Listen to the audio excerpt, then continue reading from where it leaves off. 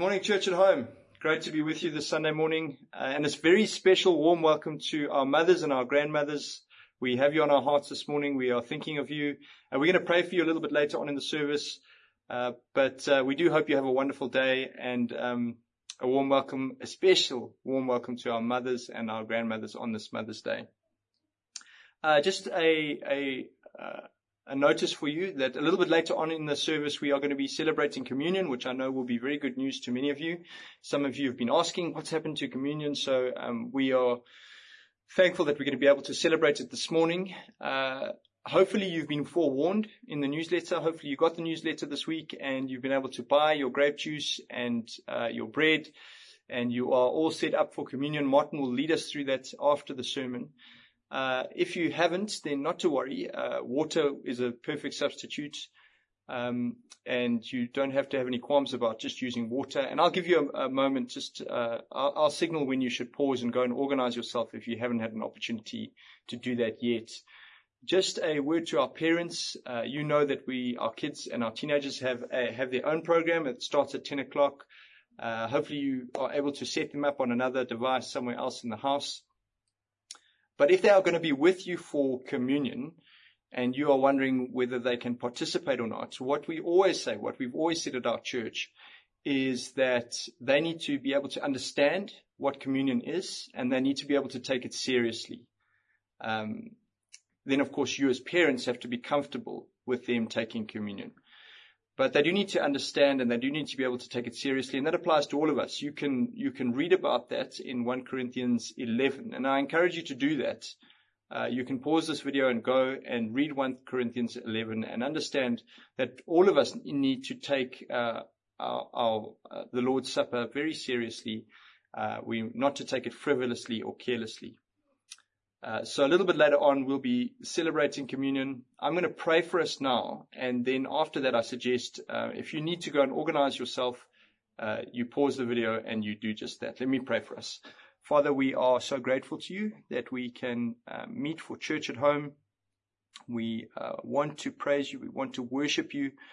We want all that we do to be pleasing in your sight. And we want to be built up in the gospel this morning. And for all of that, Lord, we need the presence of your Spirit. We need, Holy Spirit, we need you to be working in our midst, wherever we are. And we pray that you would be changing us through the preaching of your word, through our prayers, through the singing of the gospel. Lord, please will you leave us changed people after this gathering. We pray this in Jesus' name. Amen. Good morning, church at home. We are singing 2 songs this morning. The first reminds us of the Great Commission to go into all the world and make disciples, and it speaks of the task that is still unfinished. The second is one of great comfort that teaches that Christ will hold us fast.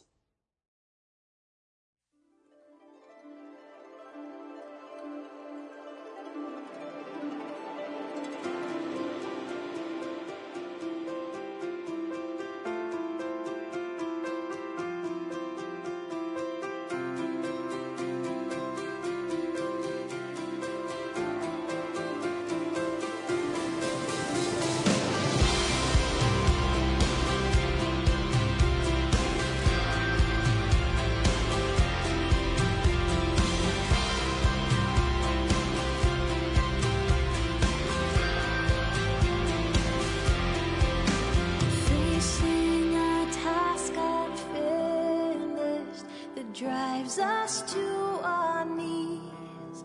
I need that undiminished rebukes our slothful ease. We who rejoice to know thee, renew before thy throne the solemn pledge we owe thee to go and make thee known.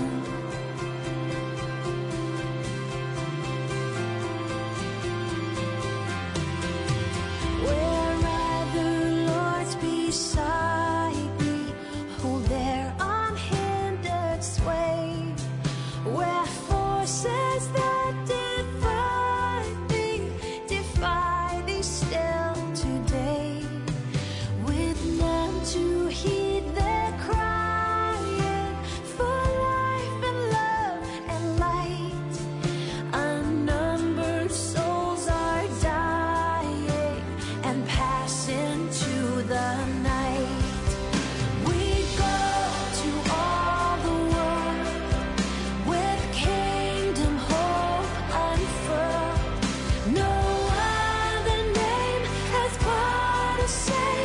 but Jesus Christ the Lord.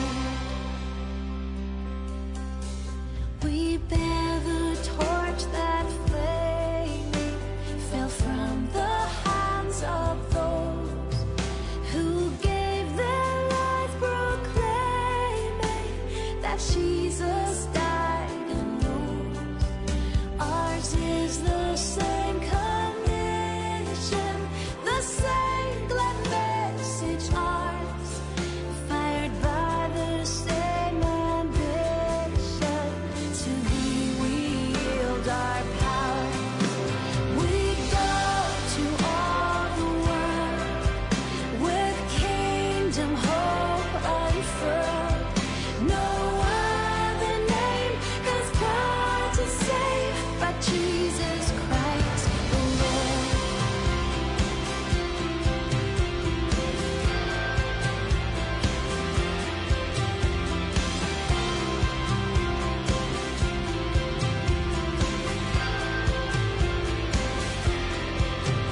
Oh Father, who sustained them, oh Spirit, who inspired, Savior, whose love constrained them to toil with zeal untired.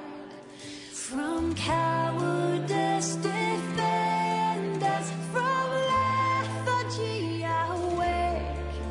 Forth on Thine errand send us to labor for Thy sake. We go to all the world with kingdom hope unfurled. No other name has power to save but Jesus Christ the Lord. We go to all the world, His kingdom hope unfurled.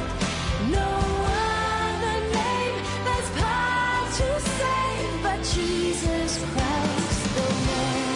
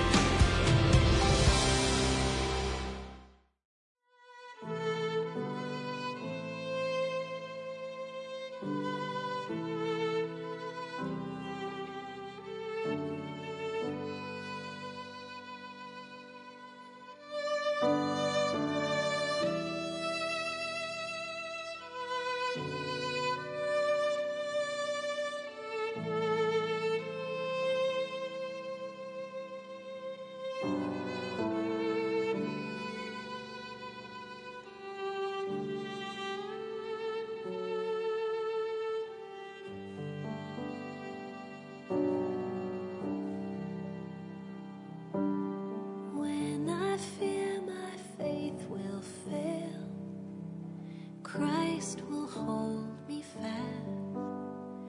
When the tempter would prevail, He will hold me fast. I could never keep my hold through life's fearful path, for my love is often cold. He must hold me fast. He will hold me fast. He will hold me fast. For my Savior loves me so. He will hold me fast.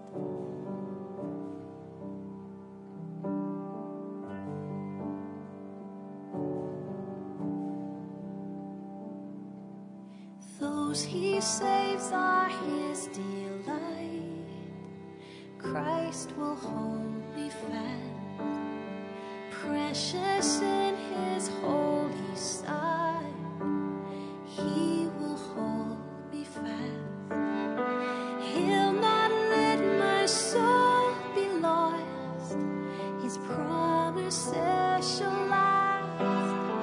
Bought by Him at such a cost, He will hold me fast.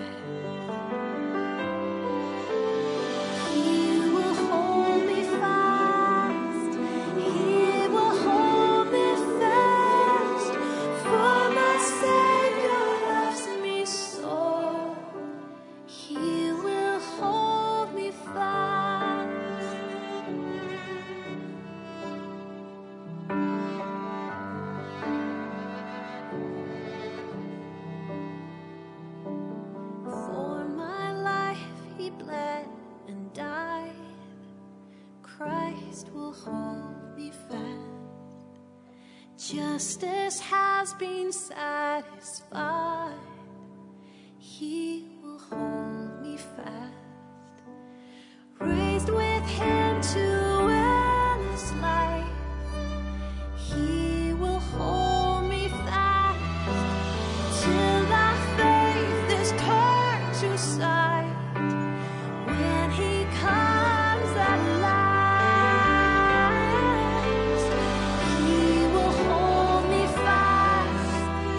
He will hold me fast, for my Savior loves me so. He will hold me fast. He will hold me fast. He will hold me fast, for my Savior loves me so. He will hold me fast.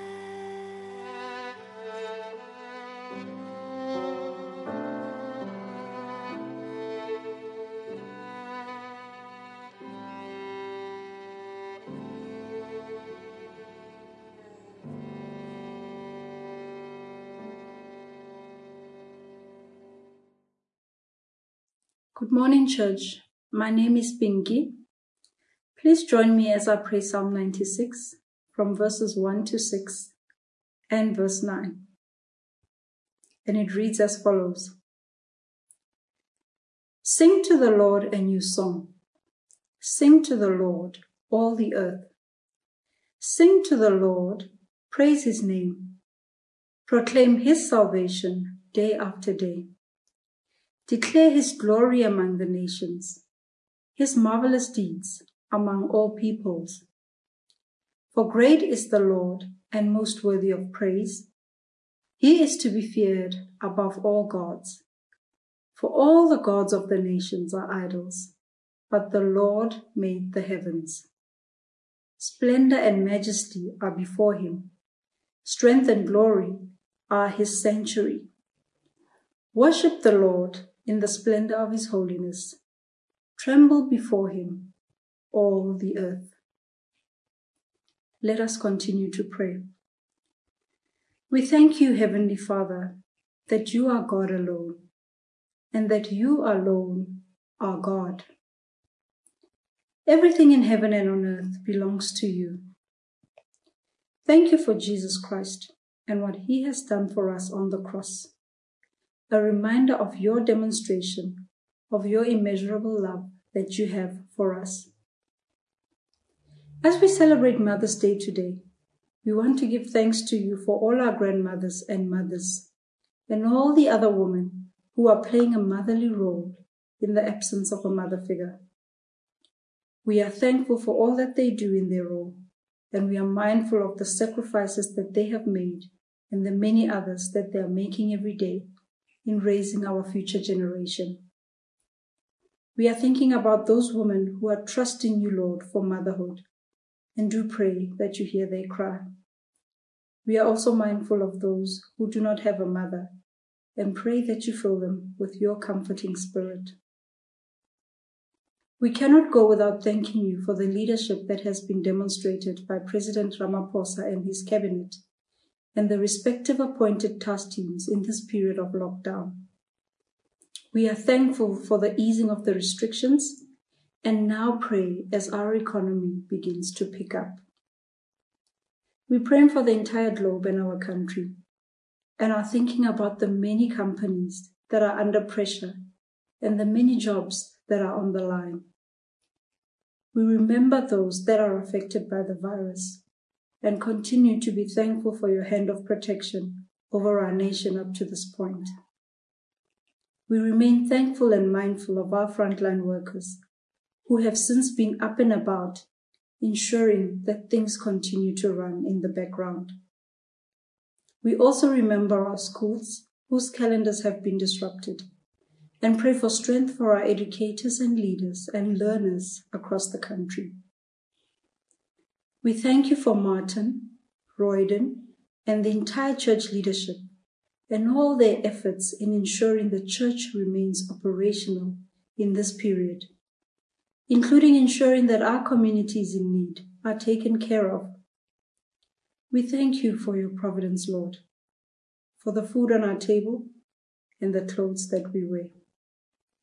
As we remember the vulnerable, the poor, and the disadvantaged, we pray that you give us hearts that look for opportunities to serve others, whether it's by giving, sharing, helping, as we model how Jesus Christ teaches us to live. May we be people who intentionally show love to others.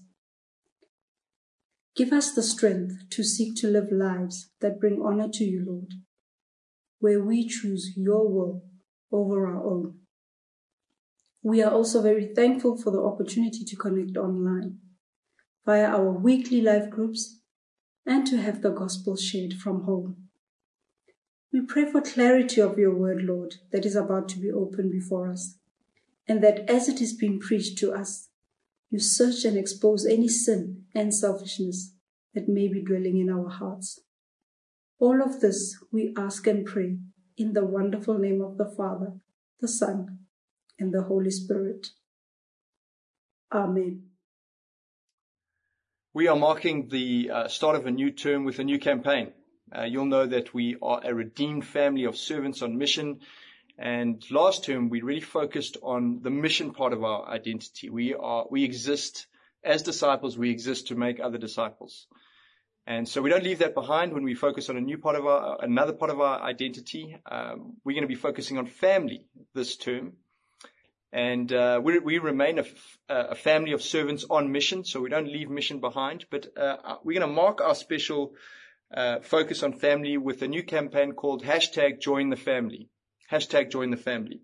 Now, you've already been doing that in a number of ways. You've been joining in the family as part of Each One Reach One. You've been joining in the family as part of our response to the poor and the vulnerable. You have been joining in the family through prayer and praise. Perhaps you joined the family on Wednesday evening for the prayer and praise night, which was a wonderful gathering of God's people. So you've been joining the family. A special way in which we want to join the family and highlight family this coming term is as we gather around God's word in the book of Hebrews. So we want to connect to one another as we gather around God's word in the book of Hebrews. And we're going to say what we always say. You've heard it before, you'll hear it again. You need to join a life group for that to happen. So we're going to be spending 7 weeks preaching through the book of Hebrews, the first part of the book of Hebrews, and 7 weeks unpacking those same passages in our life group. So if you're not part of a life group, you need to join one, or at the bare minimum, opt into the WhatsApp group so that you can be connected to those Christians. So we want you to join a life group. And then the other thing that we're going to do as part of #JoinTheFamily, the other way in which we're going to join the family is to read through the book of Hebrews together. So there are 13 chapters in the book of Hebrews. We've got 7 weeks in this series starting this Sunday, a little later on when Martin preaches the first 4 verses to us. 7 weeks, and for each of those weeks, we want you to read 2 chapters. We want to read 2 chapters of Hebrews together per week.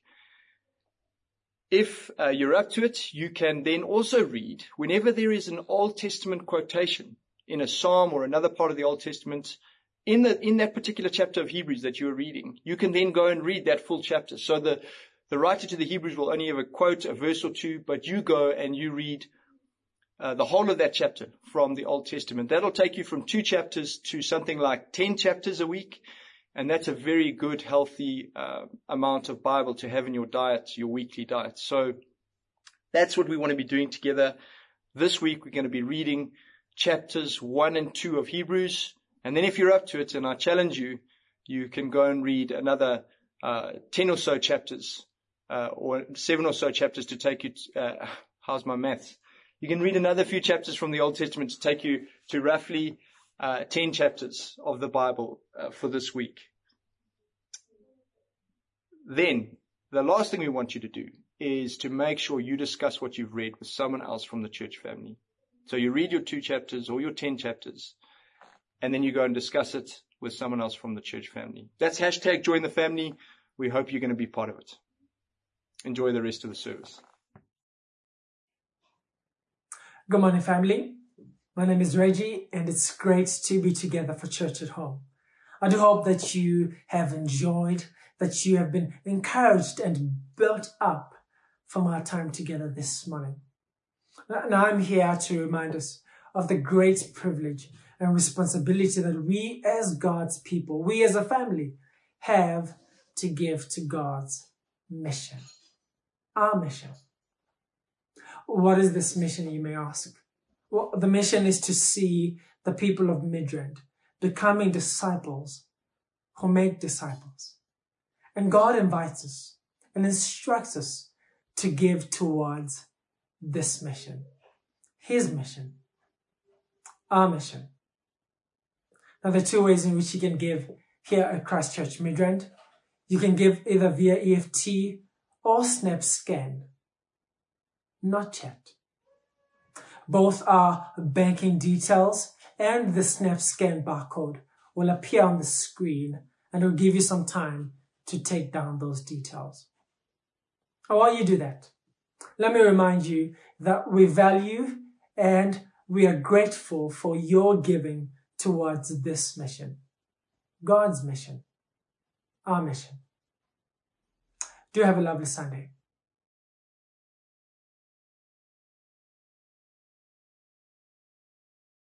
Father in heaven, thank you for the gift of life, for our being able to see and to hear this morning. Forgive us for things we have thought, decided, spoken, and done that were not pleasing to you. Lord, I pray for mothers and their children, especially female children, during this pandemic lockdown. I pray for those women who have children, those who are aspiring to have children, and those who do not have children. Be merciful to all of them, my Lord. I ask for your protection over all mothers who are worried about the health of their sons, daughters, nephews, and nieces. I also pray for those less fortunate mothers and children who don't have proper shelter and enough food to eat, who lost their loved ones, whose families are sick, those who suffer domestic violence and abuse of many kinds during this period. May you please comfort and give them your peace that surpasses all understanding. In Christ Jesus, I pray with much love and thanksgiving. Amen. Let us pray. Lord, this is a special day traditionally to honor our mothers. But so many mothers today are isolated from their children, physically because of COVID, or emotionally. Lord, we pray that you would comfort them. Lord, we pray too especially for those mothers who are ill. We pray for your healing physically, but we pray too especially that you would heal their spirits, that they would be united with you in their illness. And Lord, we pray today especially for vulnerable mothers, mothers who are struggling for safety in their own homes, mothers who are struggling financially, mothers who are fearful of being unable to provide for their loved ones. Please, Lord, would you be their Jehovah Jireh, their provider God. And Lord, would you help those of us who do have the means to be your hands and your feet to provide for these vulnerable mothers. And Lord, we pray today that you would especially bless all mothers, wherever they are. Amen. Life is fragile. It's a fact we're learning in real time, every day. What we once called normal has seemingly disappeared. There's uncertainty in the air, restlessness in our hearts. Things we once took for granted are becoming difficult to find. Our usual day-to-day has evolved into this odd chaos. Peace is becoming obsolete. Many have lost jobs, security, and those they love. The pain is undeniable. But what if our fragility caused us to lean harder into God? What if, in our weakness, we chose to rely more on His strength? Would our outlook change? Would the peace that passes understanding begin to drown out the noise of this moment? Would we walk in a quiet confidence, knowing our God is mighty to save? We're not promised tomorrow, but we are given a simple truth to stand on. Our God goes before us. He will never leave us. He will never forsake us. Yes, life is fragile. But in our weakness, He is strong.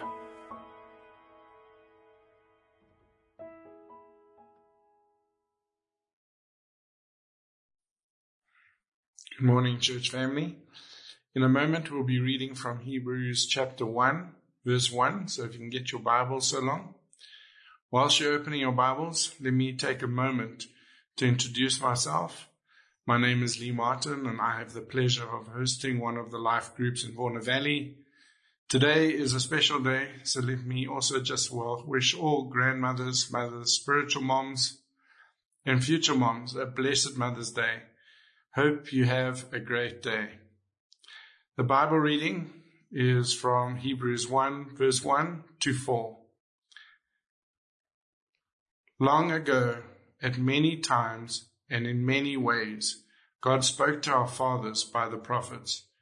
But in these last days, He has spoken to us by His Son, whom He appointed the heir of all things, through whom He also created the world. He is the radiance of the glory of God and the exact imprint of His nature. And He upholds the universe by the word of His power. After making purification for sins, He sat down at the right hand of the Majesty on high, having become as much superior to angels as the name He has inherited more excellent than theirs. This is the word of the Lord. Good morning, everybody. Welcome again to Church at Home, Christchurch Midrand. If you are new to our Church at Home, my name is Martin. I'm the rector of Christchurch Midrand. And I'd love you to turn with me to Hebrews chapter 1, verse 1 to 4. And we're starting a new series in the book of Hebrews this morning. Now, before we dig in, just a couple of general notices. First of all, we're in my study, and thanks to our media team who have put together our services on Sunday, and thanks to Mathieu and Proud, who are actually right here with me, and they are recording. They're very quiet, and they're doing all the hard work. But I do want to thank our media team who work behind the scenes to make all these things possible. If you joined us on Wednesday night, we had a wonderful prayer meeting, and wasn't it great to see each other on Zoom? And it was great to see one another after so many weeks. Some of you have grown beards. Some of you are a little overweight, may I say. So after the great lockdown, we're going to have the great diet.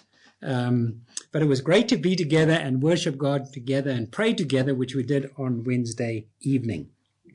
Let me just mention Church at Home. Do go onto the site, because there are devotions every day written by one of our ministers. There's material for children and there's material for teenagers. So do make use of that, and also make use of the website, the Gospel Coalition Africa. There's some wonderful articles there written by Africans for Africans.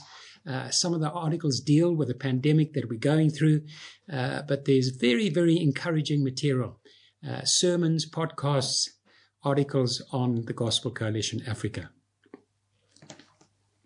Now, let me just start off by saying that when one's going through hard times and painful times, as we are right now, all of us want to get perspective. And I think the way to get perspective is to take your eyes off yourself, to take your eyes off your own circumstances and the circumstances around us. Now, don't close your eyes, like some of you do when I preach. No, just shift your eyes. Shift your eyes away from yourself and focus on God, and especially on Christ. And the strange thing is that when you reflect on Christ, it's not magic, but it's real. When you reflect on Christ, who he is and what he's done for you, quite strangely, you get perspective. You find purpose. And you find joy. So that's what we're going to do this morning. We're going to look at Christ and his word. And we're starting a new series in Hebrews chapter 1. You've heard the passage read to you, but it's going to be a great help to me if you do have your Bibles open in front of you. So let me pray, and then we'll get moving. Father, we thank you so much that when we gather together, and we are together in spirit, in your name, you have promised to be with us by your Spirit. And so, Lord, we pray that as we meet together, as we sit under the authority of your word, we pray that we may hear your voice, and you may give us perspective, you may give us purpose, you may give us hope, and you may lead us that we may love you more. And we pray this for Christ's sake. Amen. The more you know Christ, the bigger he gets, and the more wonderful he gets. C.S. Lewis, in the Chronicles of Narnia, portrays that in a beautiful scene where Lucy sees the lion Aslan. Aslan is a picture of Christ. He's shining, he's white, he's huge in the moonlight, and in a burst of emotion, Lucy rushes to him, and she buries her face in his rich silky mane. And he rolls over, and she falls between his giant paws, and he touches her nose with his tongue, and his warm breath is all over her. And she gazes up into his beautiful, wise face. "Welcome, child," he says. "Aslan," said Lucy, "you're bigger." "That's because you're older, little one," he answers. "Not because you are," asks Lucy. "I'm not. But every year you grow, you will find me bigger." End of quote. Now that's a lovely picture.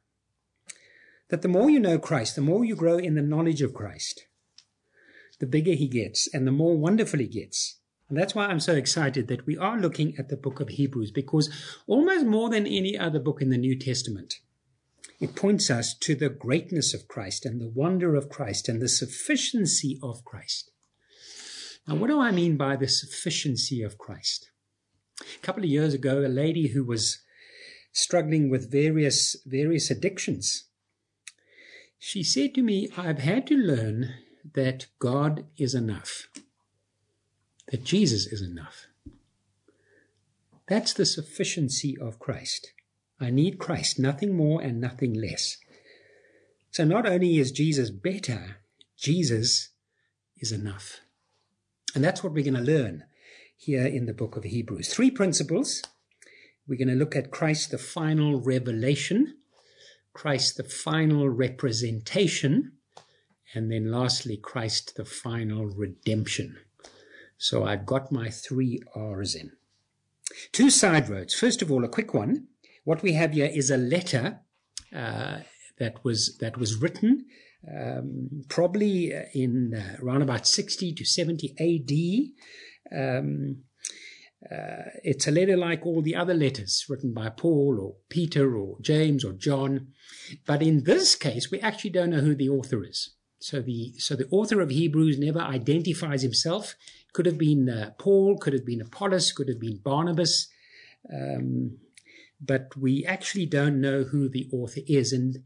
And yet, this letter has been part of the New Testament from the very earliest days of the New Testament. The second side road is that it was a letter written to Jews who had become Christians. So they were Christian Jews. They were Messianic Jews. And what we'll discover as we go through the book of Hebrews is that that they started well in the Christian faith, like many of us. They started well the first number of months, the first few years. They were committed, they were zealous. And now the problem was that some were losing their grip, and some were starting to backslide and to wander from their walk with God. In fact, have a look at chapter 3. Just turn to chapter 3. We have a hint of that. Chapter 3, verse 12. Not a hint, it's louder than a hint. It's actually one of the purposes why the book of Hebrews is written. Hebrews chapter 3. Have you got it there? Verse 12. The author writes and says, "Take care, brothers, lest there be in any of you an evil, unbelieving heart, leading you to fall away from the living God. But exhort one another every day, as long as it is called today, that none of you may be hardened by the deceitfulness of sin." So notice what he's saying. He's saying you started well. It was good that you trusted in Christ and Christ alone. But some of you are starting to fall away. You're starting to fall away from the living God. You're starting to drift to unbelief. Your hearts are being hardened. Now we may ask the question, how did that happen then, and how does that happen now? Well, from the rest of the book and from church history, we know that in the Roman Empire, for the most part, Judaism was tolerated. But Christianity wasn't. Christianity wasn't tolerated, it was persecuted. So some of the Jewish Christians were being persecuted for their faith, much more so than we will ever experience, I think. And so some of them were under such pressure, and they were struggling with that opposition, that they were tempted to start watering down the essentials of the faith. Now, you can almost hear the tempters whisper in their ear, "Do you really have to be so categorical about Jesus? Do you really have to be so categorical that he's the only way? Do you really have to be so categorical that he's the final high priest, the final sacrifice? Do you have to be so categorical that the Bible is the word of God?" Now many of you know, many of you will know exactly what that's like. At almost every family gathering or braai or work function, someone will pipe up about Christians and some article they've read in the newspaper about some weirdo pastor or Christian. There are plenty of those around. And then say, you guys are so intolerant. You're so judgmental. You're so fundamentalist. And so after a while, you're quite tempted. When this happens time after time after time, you're quite tempted to downplay the distinctives of Jesus, to downplay the uniqueness of Jesus. And before you know it, you are yourself starting to drift away from God. You are starting to lose confidence in the gospel.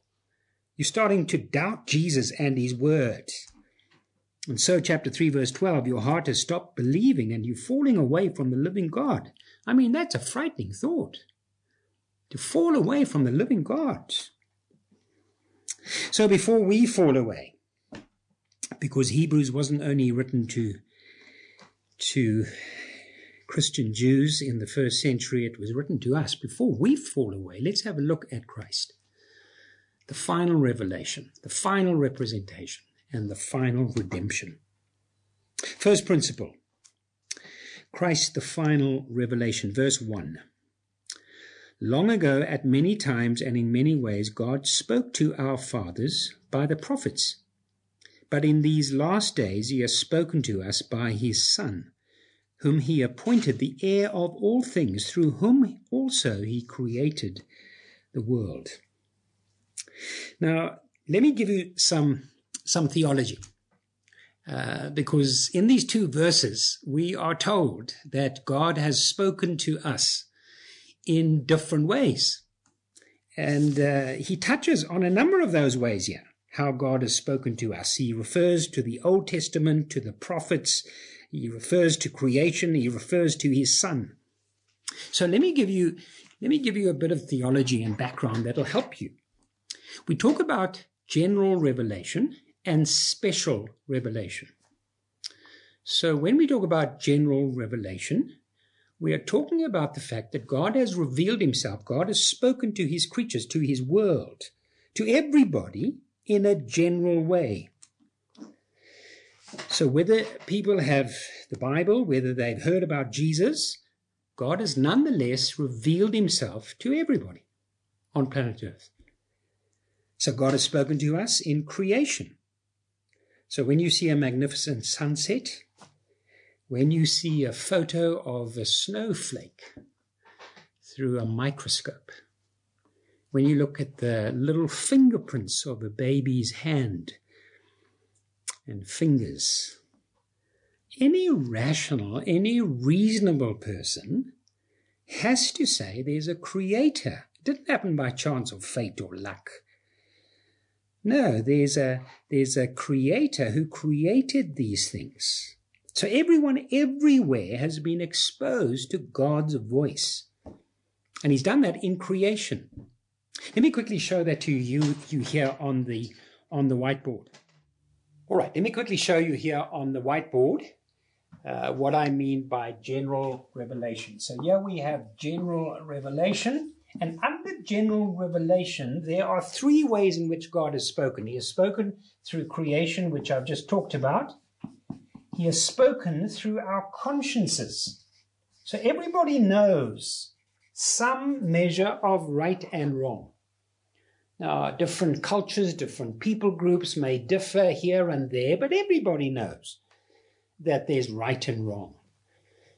If there's someone who says to you they don't believe in right and wrong, if someone says to you they don't believe in absolutes, all you have to do is steal their motor car. That's all you have to do. Just steal the motor car, and suddenly there's a right and wrong. God has spoken to us, all of us, in our consciences.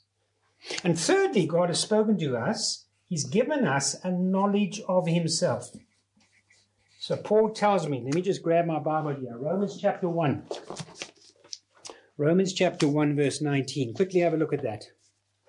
Paul tells us here, everybody has a knowledge of God. Romans 1, verse 19 or 18. For the wrath of God is revealed from heaven against all the ungodliness and unrighteousness of men, who by their unrighteousness suppress the truth. For what can be known about God is plain to them, because God has shown it to them. For his invisible attributes, namely his eternal power and divine nature, have been clearly perceived ever since the creation of the world in the things that have been made, so that they are without excuse. What is Paul telling us? Paul is telling us that God has revealed himself to all men through all the ages, through creation, through our consciences, and through a personal knowledge that there's a creator and a God. People may deny that, but deep down they know there's a God. And then, of course, you have special revelation, which is what we're going to look at now. So we've looked at general revelation. Let's now have a look at special revelation, which is what Hebrews 1 is talking about, that God has revealed himself through his word and through his Son. So God has not only revealed himself in creation, conscience, knowledge, God has revealed himself in what we call special revelation through his word and through his Son. And we're going to go back and have a look at that. All right, let's have a look now at what the author of Hebrews tells us about special revelation. He tells us here in verse 1 that God has spoken to us long ago at many times, and in many ways God spoke to our fathers by the prophets.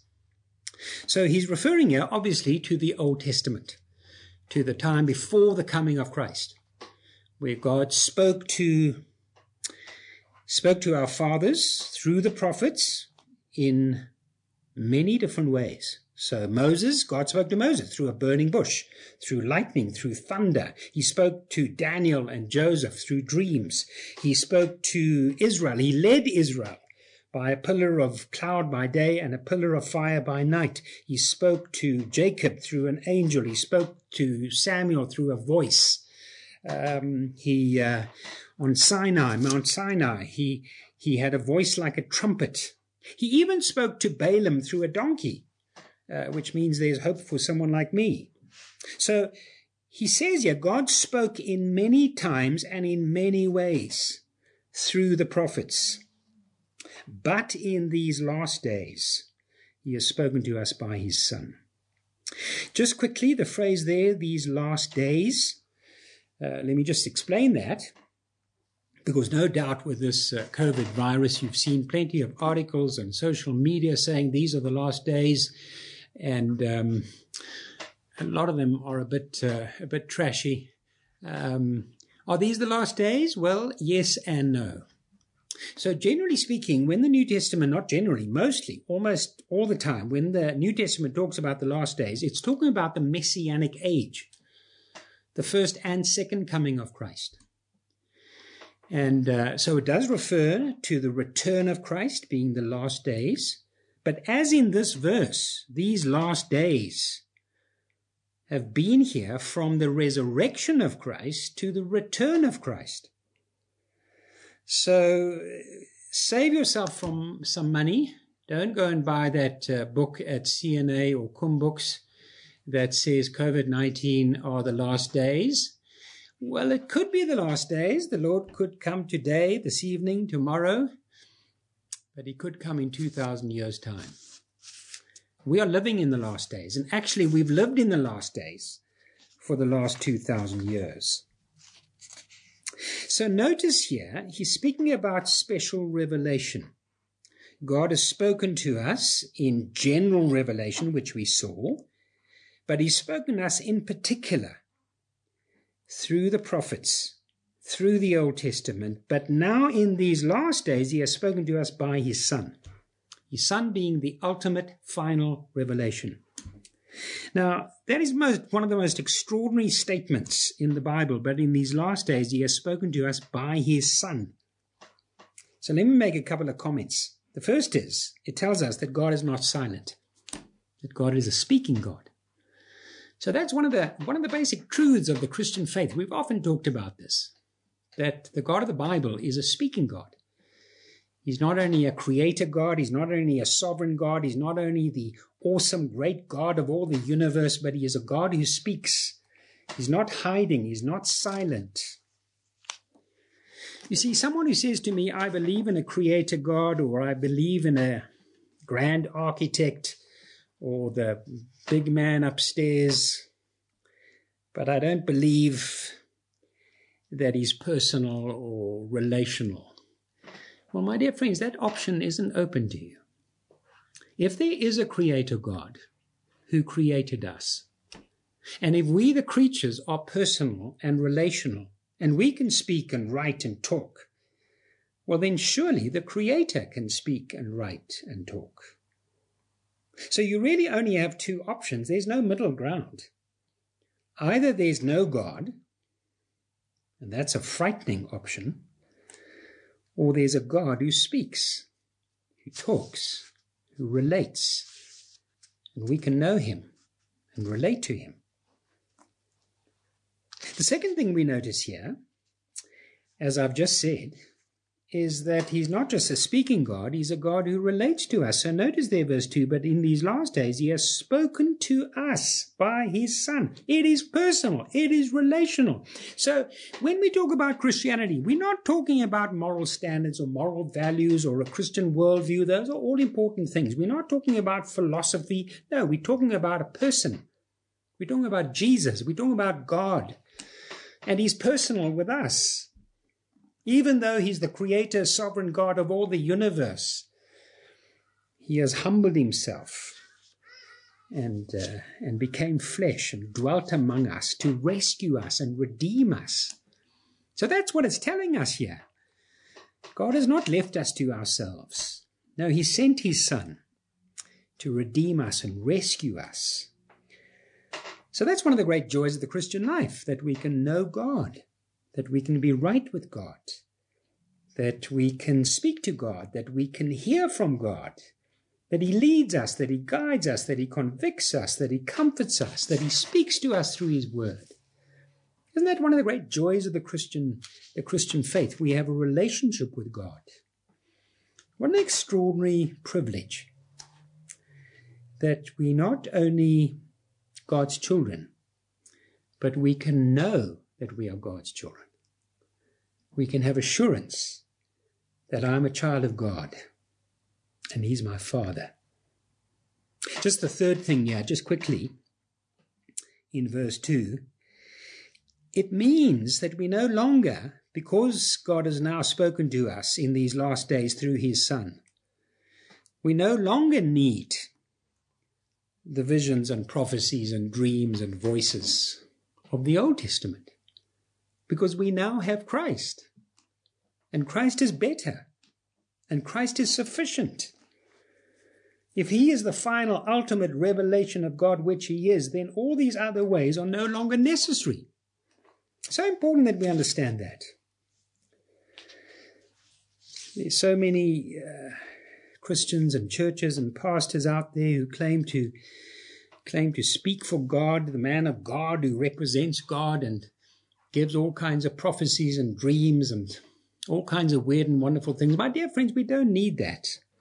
No, we have Christ, and Christ has given us his word. So some of you can remember when your 18-month-old son had a birthday. You gave him one of the gifts was a soccer ball, but it was made of wool. Remember that? Or some soft fabric, and he used to kick that round the lounge. And then when he turned 3, you remember that you bought him a plastic soccer ball from Spar, from Pick and Pay. And then when he was 6 years old, you bought him a imitation Bafana soccer ball.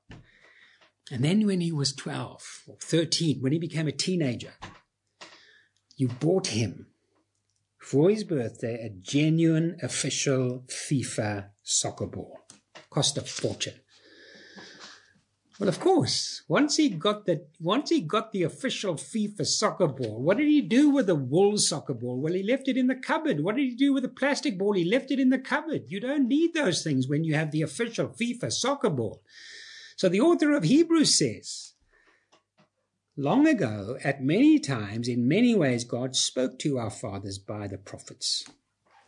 But now, he has spoken to us by his Son. That's why when we gather week by week, be it church at home, be it church at Christ Church Midrand, the corner of 9th and 11th Road, when we meet, I don't say to you guys, I want to tell you about my dreams this week. My dear friends, my dreams are rubbish, especially over the last 4 or 5 weeks. They really are rubbish. You don't need to hear my dreams. I don't ask who's got a vision, who's got a dream. No, if we want to hear the voice of God, what do? Turn to Hebrews 1, turn to Matthew 10, turn to 1 Corinthians 11. If we want to hear the voice of God, we no longer need these other forms of communication. No, we have the Son of God, the final, the ultimate. All right, our time's marching along. 2 last points. First of all, Christ the final revelation. Secondly, Christ the final representation. So we pick that up in verse 2 to 4. But in these last days he has spoken to us by his Son, whom he appointed the heir of all things, through whom also he created the world. He is the radiance of the glory of God and the exact imprint of his nature. And he upholds the universe by the word of his power. After making purification for sins, he sat down at the right hand of the Majesty on high. So he tells us that Christ is not only the final revelation of God, he is the final, ultimate representation of God. If you want to know what God is like, look at Jesus. And he describes Jesus in a number of wonderful phrases. Let's just look at 3 of them. Verse 2, he appointed him the heir of all things. Now, in African culture, as most of you know, the firstborn son is the legal heir of all the rights and responsibilities of the family, of the father. He is the heir. He has all the rights. He has all the responsibilities. Well, that's the idea here. Christ the Son is the Father's heir. Everything belongs to him on earth, in heaven, in the age to come. The second phrase here, notice, he's the creator of all things. Verse 2, the end of verse 2, through whom also he created the world. Now, it's interesting, the word here, because later on he talks about him sustaining, upholding the universe. The word universe in the Greek includes the idea of expansion. It's dynamic. It's elastic. And so I'm sure for hundreds of years no one quite understood why the author used that word. And then, as you well know, in recent years, we've found out that galaxies are moving. And they move away from the earth. There's a flexibility, and the author of Hebrews 2,000 years ago includes that idea that Jesus created all these things, the whole universe, every star, every galaxy, every atom, every drop of water, every speck of dust. He's the radiance, third phrase there, the radiance of God's glory. Verse 3, the Son is the radiance of God's glory and the exact representation of his being. If you want to know what God is like, look at Jesus. Read through the Gospels. Read through the book of Hebrews. Read the next 2 chapters over the next week. And when you look at Jesus, you'll know what God is like. Jesus said, I and the Father are one. If you've seen me, you've seen the Father. So the characteristics of Jesus are the characteristics of God. The attributes of Jesus are the attributes of God. He is the heir of all things. He is the creator of all things. And he is the radiance of God. So we are made in the image of God. But Jesus is a carbon copy of God. A carbon copy. Now, if he is the heir of all things, if he is the creator of all things, if he is the radiance of God's glory, well, my dear friends, I think it would be a pretty smart move to listen to him, to obey him, to submit to him, to love him. Lastly, will you notice Jesus, the final redemption? Verse 3 again. After making purification for sins, he sat down at the right hand of the Majesty on high. So Jesus is not only the final word, which is why we don't need any more words. We don't need any more revelations or prophecies or dreams. No, Jesus is the final word. He's also the final work. He has done everything necessary for us to be reconciled to God. He died on the cross, and we're going to remember that this morning as we take part in the Lord's table. That he died on the cross, that he gave his life, that he shed his blood in your place, in my place, to quench the wrath of God so that we may be forgiven. And when he had done that on the cross, when he had shed his blood, when he made purification for our sins, what happened? He sat down at the right hand of the Majesty on high, meaning it was finished. And that's what he said on the cross. It is finished. Nothing more needs to be done to be reconciled with God. It's not your works, it's not your religion, it's not your efforts. No, Christ has done everything. He is the final word and he's the final work. He's done all the work necessary to reconcile sinful people like you and me to God. So let me close. We're living in hard times. These are quite exceptional times. We all know that. They're tough times. And perspective is not found within yourself.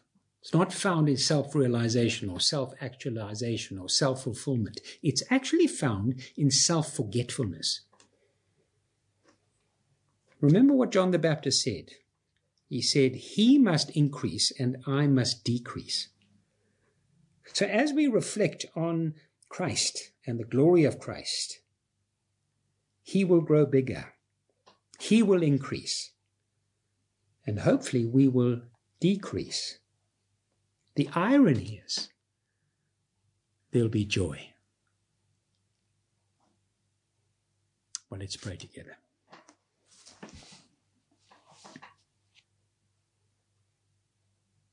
Let's spend a few moments of quiet as we reflect on God's word. You tell God where you are.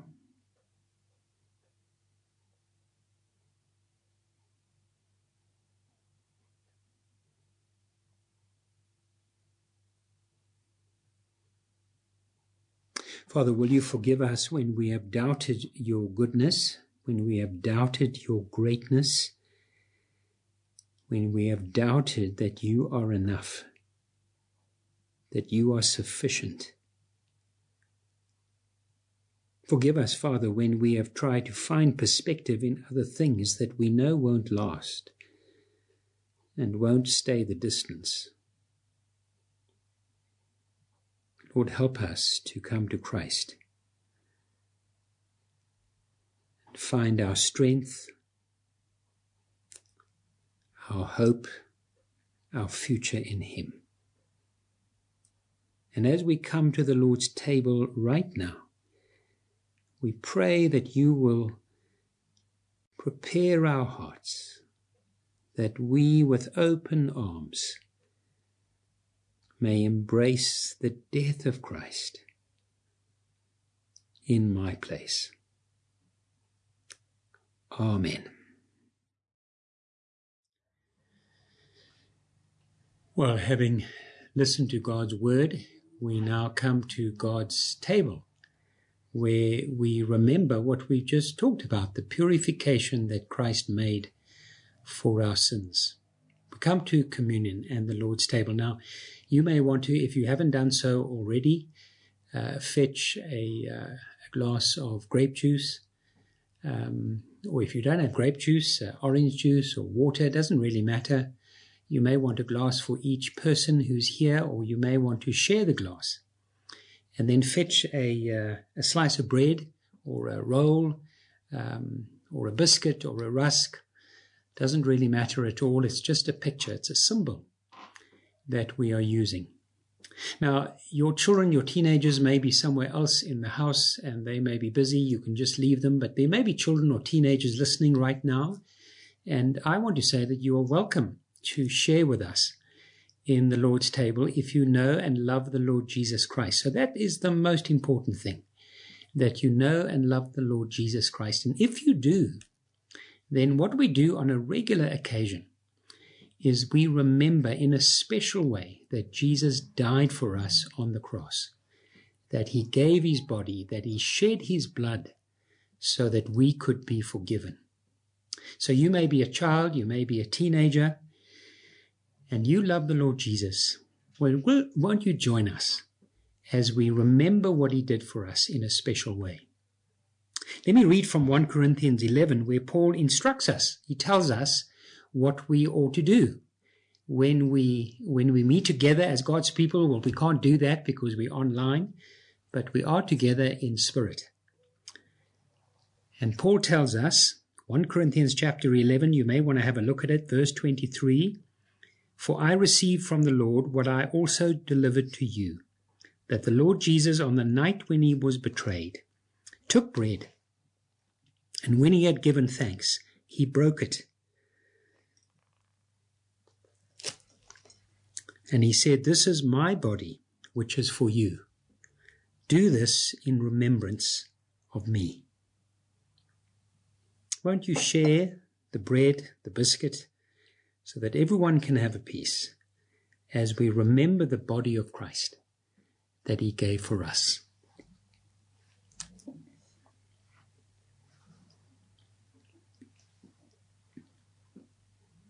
In the same way, he also took the cup.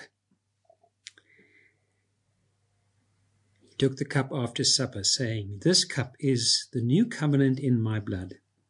Do this as often as you drink it, in remembrance of me."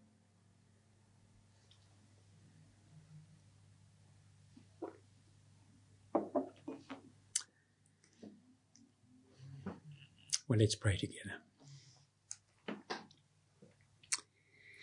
Father, we all want to thank you so much in these difficult days and these dark days that you are the light of the world, that you came to rescue us and to give us hope and to give us eternal life in Christ. And so we thank you, Lord, that as we remember the cross, we remember that he died in my place.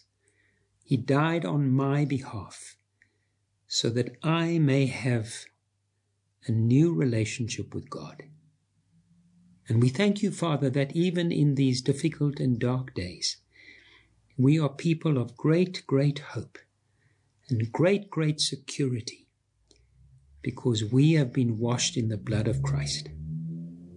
And so, Lord, will you cleanse us and wash us? Will you fill us with your Holy Spirit and help us to serve you and live for you in this coming week? And we pray this for Christ's sake. Amen. Well, it's been so good to have you with us this morning. I hope that you feel fed, you feel encouraged. God has given you new hope and new purpose in Christ. We'll be back next week, God willing, same place, same time. And if you can for next week, read Hebrews 1 from verse 5 to the end of the chapter. And Royden will be opening up that passage for us next week. God bless you and have a good week.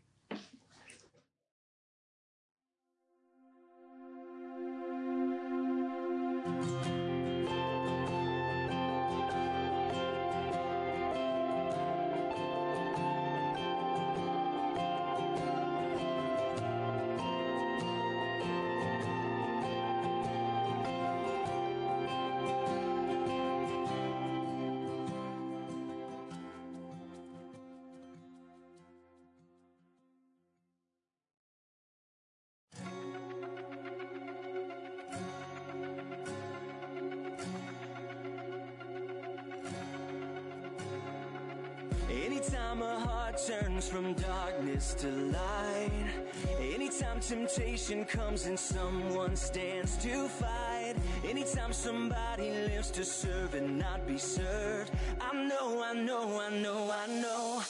is on the move, hallelujah. God is on the move in many mighty ways. God is on the move, hallelujah. God is on the move today.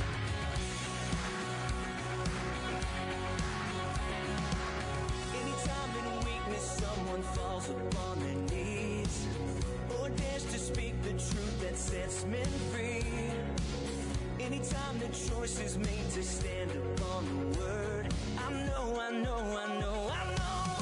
is on the move, hallelujah. God is on the move in many mighty ways. God is on the move, hallelujah. God is on the move today.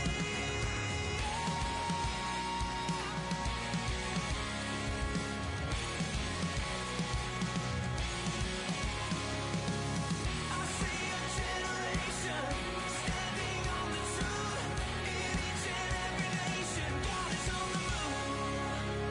Anytime the gospel stirs a searching soul, and someone says, "Send me, here I go," I know